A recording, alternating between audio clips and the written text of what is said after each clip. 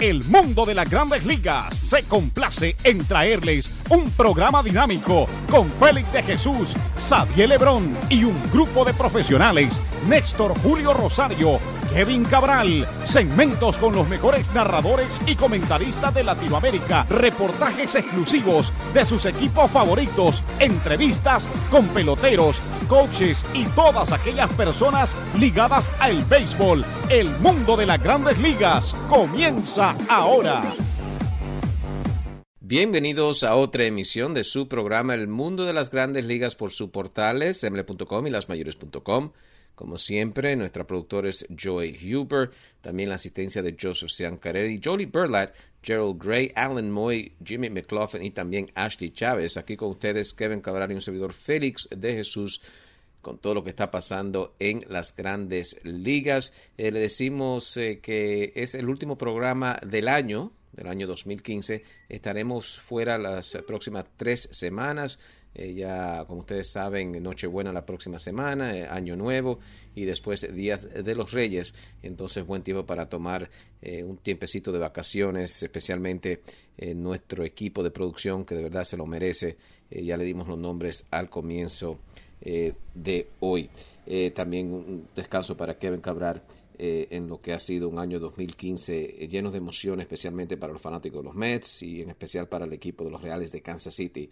Kansas City, claro, el campeón mundial en las Grandes Ligas del año 2015.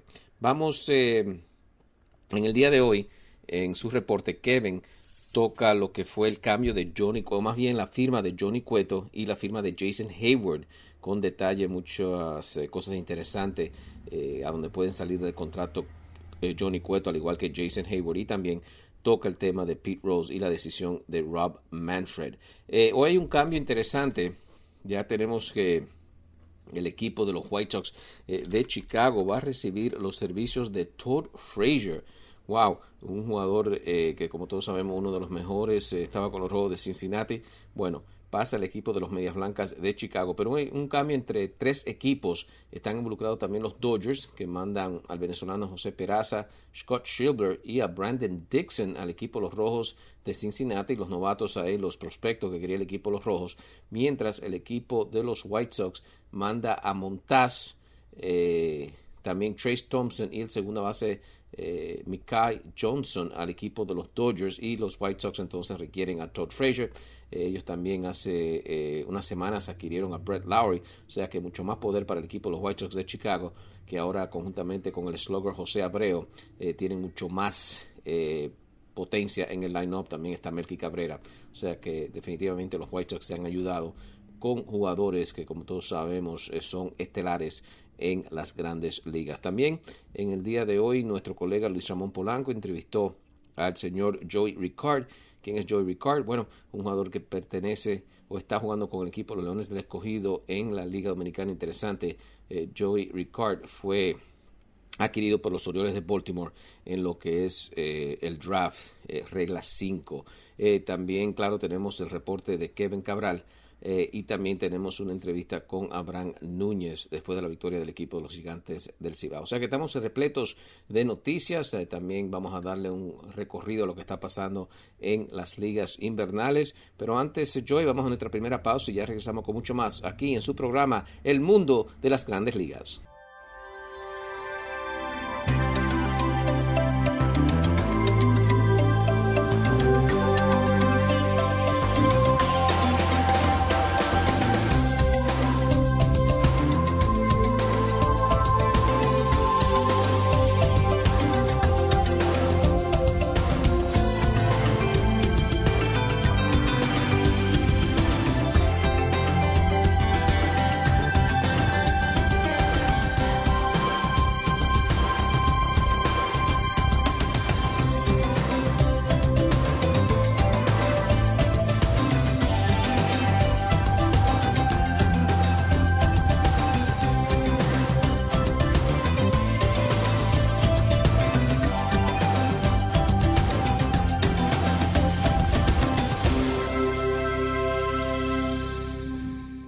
Muy buenas, Félix. Saludo cordial para ti y para todos los amigos que cada semana sintonizan el mundo de las Grandes Ligas a través de mlb.com y lasmayores.com. aunque estamos en temporada muerta y terminaron las reuniones de invierno, continúan los movimientos y vamos a hablar de lo más importante que ha ocurrido en los últimos días. Los Gigantes de San Francisco llegaron a un acuerdo de 6 años, $130 millones con el lanzador dominicano Johnny Cueto, pendiente a un examen físico. Y pienso que es importante aclarar ese punto, pendiente a un examen físico, porque con Cueto desde la temporada pasada hay preocupación con el tema de su codo del brazo derecho. Hay que recordar que en un momento se fue brevemente inactivado cuando todavía estaba con los Rojos de Cincinnati debido a ese problema. Si todo va bien con el examen físico, entonces Cueto pasará a formar parte del equipo de los Gigantes, que luego de esos campeonatos obtenidos en 2010, 2012 y 2014, confrontó problemas con su rotación de abridores el año pasado y por eso han estado tan activos en esta temporada muerta. Y luego de que Zack Greinke, que se había dicho era el principal objetivo del conjunto, firmó con el equipo de Arizona, pues los Gigantes comenzaron a moverse en otra dirección. Primero firmaron a Jeff Samardzija, le dieron un contrato de $90 millones al lanzador derecho que había estado con los dos equipos de Chicago, además de los Atléticos de Oakland, y que pensamos es mucho mejor lanzador de lo que enseñó en la temporada pasada con los Medias Blancas, y ahora consiguen a Cueto, que salvo ese trecho de inconsistencia con el equipo de los Reales de Kansas City, tuvo un récord de 4-7 y efectividad de 4.76 en 13 aperturas, aunque hizo 2 excelentes salidas en la postemporada, incluyendo una en la Serie Mundial. Pues previo a ese periodo de inconsistencia había sido uno de los principales lanzadores del béisbol cuando había estado saludable en los años anteriores, haciendo la salvedad de que perdió casi todo el 2013 con un problema en un músculo detrás del hombro. Cueto tiene 96 victorias con 70 derrotas de por vida y encaja muy bien como el abridor número 2 en la rotación de los Gigantes, detrás de Madison Bumgarner. Y ahora con el trío de Bumgarner, Cueto y Samardzija, además de la presencia de Matt Cain, que hasta que se lastimó el codo hace un par de años era uno de los principales lanzadores derechos de la Liga Nacional y que pensamos tiene oportunidad de rebotar. Con Cain, con Jake Peavy, con Chris Heston, es una rotación que se ve distinta, mucho más profunda ahora. Y lo importante para los Gigantes es que los Dodgers perdieron a Zack Greinke y por lo menos hasta ahora no han podido ocupar ese puesto en la rotación con un lanzador que no vamos a decir que sea el equivalente de Greinke, pero por lo menos comparable. Claro, los Diamondbacks de Arizona se han fortalecido con las adiciones de Greinke y de Shelby Miller a su rotación, pero no hay dudas que los Gigantes se ven mejor. Lo que luce todavía preocupante es la ofensiva. Para los Gigantes sería ideal conseguir un jardinero de esquina que pueda poner números de poder, y es algo que podría estar en el ambiente dentro de esta temporada muerta. En el caso de Cueto es importante decir que él, a pesar de los temores de que su valor pues sufriera una depresión después de esa etapa no muy efectiva con el equipo de los Reales de Kansas City, consigue un contrato con un salario promedio de casi $22 millones por temporada, pero más importante que eso, tiene una cláusula de escape después del segundo año. O sea que si él tira en el 2016 y 2017 como lo hizo, digamos, en el 2014, entonces estaría posicionado para declararse agente libre nuevamente y quizá conseguir un mejor paquete económico. O sea que dentro de las circunstancias, pues hay que decir que es un buen contrato para el dominicano. Otra noticia importante es que ya el equipo de los Cachorros de Chicago hizo oficial el movimiento que ya se había anunciado, donde Jason Hayward, con un contrato de $184 millones por 8 temporadas, se convierte en miembro del equipo de los Cubs después de jugar sus primeros años con los Bravos de Atlanta y en la temporada pasada con los Cardenales de San Luis. El contrato de Hayward incluye un bono de $20 millones por firmar, que será pagadero durante la vida del contrato. Ganará $15 millones en el 2016, 21.5 millones en 2017 y 18, 20 en 2019, 21 en 2020 y 2021 y 22 millones en 2022 y 2023 si el contrato se concluye. Y lo digo así porque Hayward tiene una cláusula de escape después de la temporada del 2018, o sea, después de jugar 3 años con los Cachorros, y si él decide mantenerse con el equipo en ese momento, podría activar una segunda cláusula luego de la temporada del 2019 si consigue 550 apariciones en esa temporada. El equipo de los Cachorros tuvo a Dexter Fowler como su jardinero central en la temporada pasada. No lo retuvieron. Este se declaró agente libre. Y Hayward, que ha sido en el pasado reciente uno de los mejores jardineros derechos defensivos del béisbol, pues por lo menos en el inicio de su contrato será el jardinero central de los Cachorros. Así que cambia de posición con Kyle Schwarber y Jorge Soler en las esquinas del outfield de los Cubs. Ahí vamos a ver a Chris Coghlan jugar en ocasiones, el mismo Ben Zobrist, que va a ser principalmente el intermedista del conjunto, pero que también puede desempeñarse en los jardines, pues podría hacerlo también. Quizá si más adelante el equipo de los Cachorros decide negociar a Jorge Soler, que es algo que en algunos momentos ha estado en el ambiente en esta temporada muerta, o ya consideran que el prospecto jardinero central de excelente defensa, Albert Almora, está listo para jugar en Grandes Ligas, sobre todo por el tema de su ofensiva, pues entonces Hayward podría regresar a su posición original. Este es un contrato que ha provocado comentarios porque la realidad es que Hayward no ha sido la clase de jugador con la producción ofensiva para usted colocarlo en el medio de la alineación. Nunca ha conectado 20 jonrones. Es un jugador de unas características distintas, pero en el caso de él, se valora primero la edad, el hecho de que como llegó a Grandes Ligas con 20 años de edad, comenzará ese contrato con apenas 26, y es un jugador que tiene un porcentaje de envasarse de por vida por encima de 350, buen corredor de bases, aunque no es necesariamente jonronero con una cifra tope de 27 en 6 años en Grandes Ligas, siempre ha estado en cifras dobles y es un hombre que usted puede pues señalarlo para entre 15 y 20 cuadrangulares y puede que sus números mejoren en el Wrigley Field. Así que es un conjunto de habilidades que tiene Hayward, que es lo que ha provocado este contrato. Y no hay dudas que su llegada redondea ese equipo de los Cachorros que ha reunido una escuadra con un tremendo talento ofensivo, con Anthony Rizzo, Chris Bryant, Schwarber, ahora Ben Zobrist y Jason Hayward agregándose a ese grupo, Jorge Soler.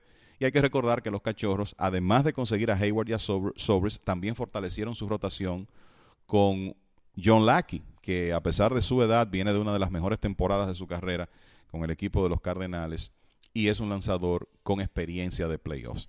Así que ese es un equipo que definitivamente se ve muy bien para el 2016 y hay que pensar que los Cachorros al firmar a Jason Hayward también se lo arrebatan a su rival divisional, los Cardenales, que lo tuvieron en la temporada pasada, y hay que ver qué va a hacer la oficina del equipo de San Luis, que hasta ahora pues no es que haya estado inactiva porque trataron de firmar a David Price, trataron de retener a Jason Hayward, pero lo cierto es que han perdido en la lucha por los servicios de esos jugadores y tienen que tratar de fortalecerse por otras vías para la próxima temporada.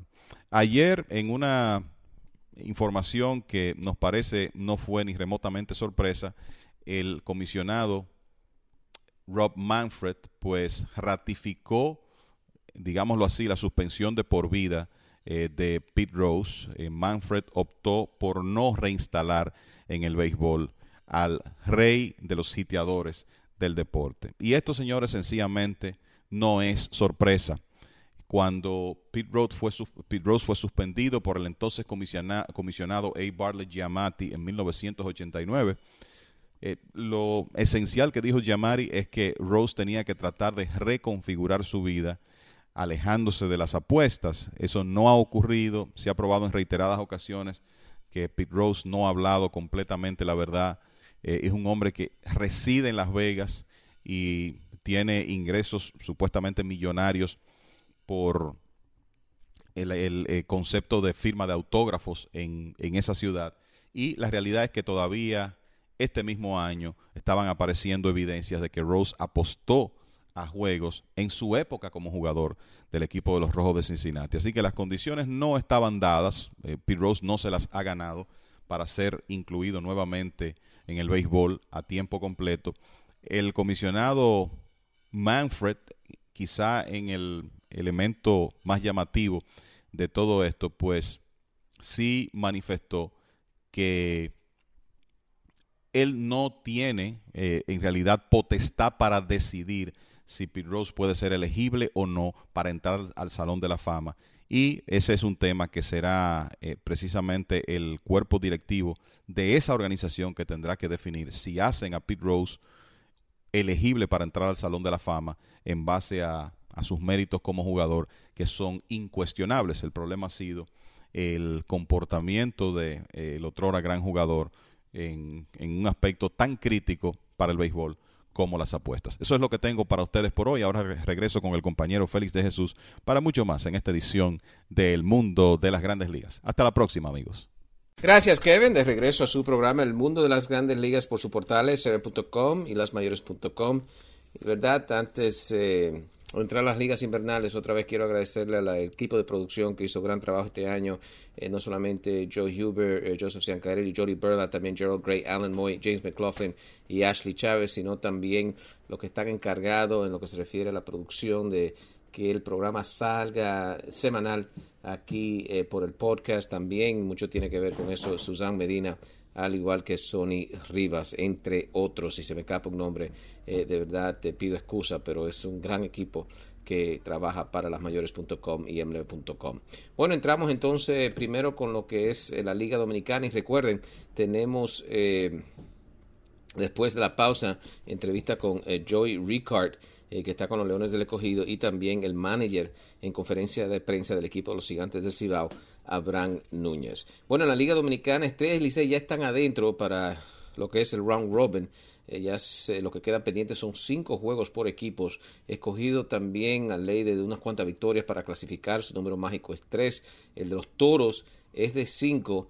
Los Gigantes Águilas están en peligro, los equipos al norte del país, de no estar en los playoffs. Las Águilas tienen que ganar los 5 juegos que les restan para tener oportunidad, y eso, que los Toros ganen solamente uno de los próximos 5 juegos, y los Gigantes también nada más pueden ganar 3. O sea, muy difícil la situación para el equipo de las Águilas Cibaeñas, al igual que los Gigantes. Lo que sí ayuda al equipo de las Águilas es que tiene 2 juegos pendientes frente al equipo de los Toros del Este, comenzando este viernes. En Venezuela, muchos no están felices con lo que es esto de 2 vueltas, como se hace en México. La Guaira, que terminó en primer lugar, al igual que los Tigres de Aragua, no están jugando muy bien en la segunda mitad, y lo que dicen es que un equipo entonces que no juegue bien en la segunda mitad, como que para los playoffs esto puede ser problemático. Los Navegantes de Magallanes en primer lugar, lo que es en la segunda mitad, con marca 16 y 7, ellos terminaron en tercer lugar con marca 17 y 15, o sea que problemático hasta ahora. Me imagino que hay que adaptarse al sistema, pero nada feliz los fanáticos en Venezuela con lo que es estas 2 vueltas en la Liga Venezolana, pero en estos momentos Magallanes es un equipo de tradición en primer lugar con marca 16 y 7. Tenemos que en México, entonces muy interesante, Mexicali ganó la primera mitad, pero en la segunda mitad los Cañeros de los Mochis en segundo lugar, al igual que la primera mitad también, o sea que aseguran estar en los playoffs. Navajo en primer lugar en la segunda mitad con marca 15 y 7, 12 y 10 los Mochis en la segunda mitad, al igual que Obregón tiene marca 12 y 10. El líder en juegos ganados, Javier Solano, en la Liga Mexicana con un total de 7, y Zazuela en promedio con 3.45. En lo que se refiere a Puerto Rico, hay algunos dirigentes que consiguen trabajo. Joey Cora, que claro participó aquí con ustedes en el programa, es ahora el manager de los Piratas de Pittsburgh de AA, el equipo sucursal del equipo de los Piratas de Pittsburgh.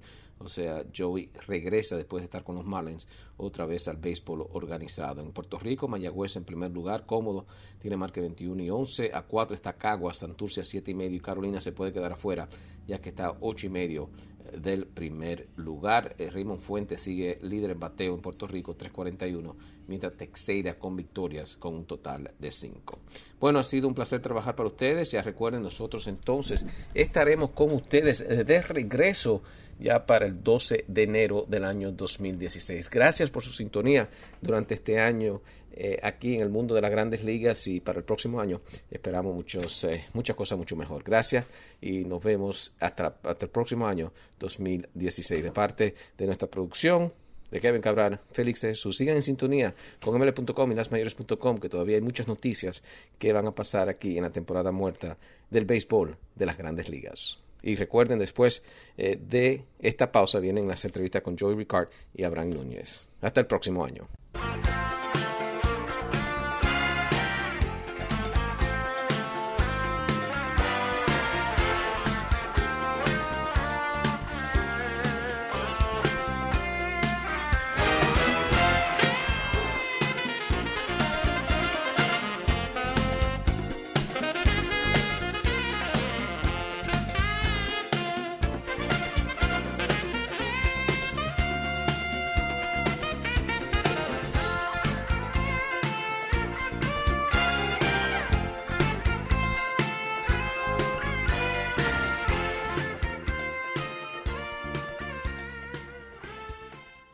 Bien amigos, aquí estamos con Joey Ricard, refuerzo de los Leones del Escogido. Joey, your season here in the Dominican has been so far so good. How do you feel about that? Like you said, it's been an experience and something I'll never forget. And yeah, so far I've been pretty successful, and we got 6 more big ones left though, so keep trying to keep it going. Ok, nos dice que ciertamente ha sido una muy buena experiencia, que se ha sentido bien de venir a jugar aquí, que todavía le quedan 6 juegos muy importantes y que esperan continuar ganando. Joey, you have a new team in Major League Baseball. You have been selected in the Rule 5 draft by the Baltimore Orioles. So that means that you will go to spring training. What your expectations are about that? Like you said, it's a new experience for me. I'm looking forward to it, but at the same time, it's work, it's business. I'm just going to go there and try and learn as much as I can, and hopefully, they can see me helping them out during the season. Ok, le preguntamos, ya que fue seleccionado por los Orioles de Baltimore en el draft de Regla 5, que cuáles son sus expectativas acerca de eso. Y nos dice que piensa ir al entrenamiento, que es una nueva experiencia, será una nueva experiencia para él, y que espera hacer su trabajo lo mejor que pueda para ayudar a su nuevo equipo.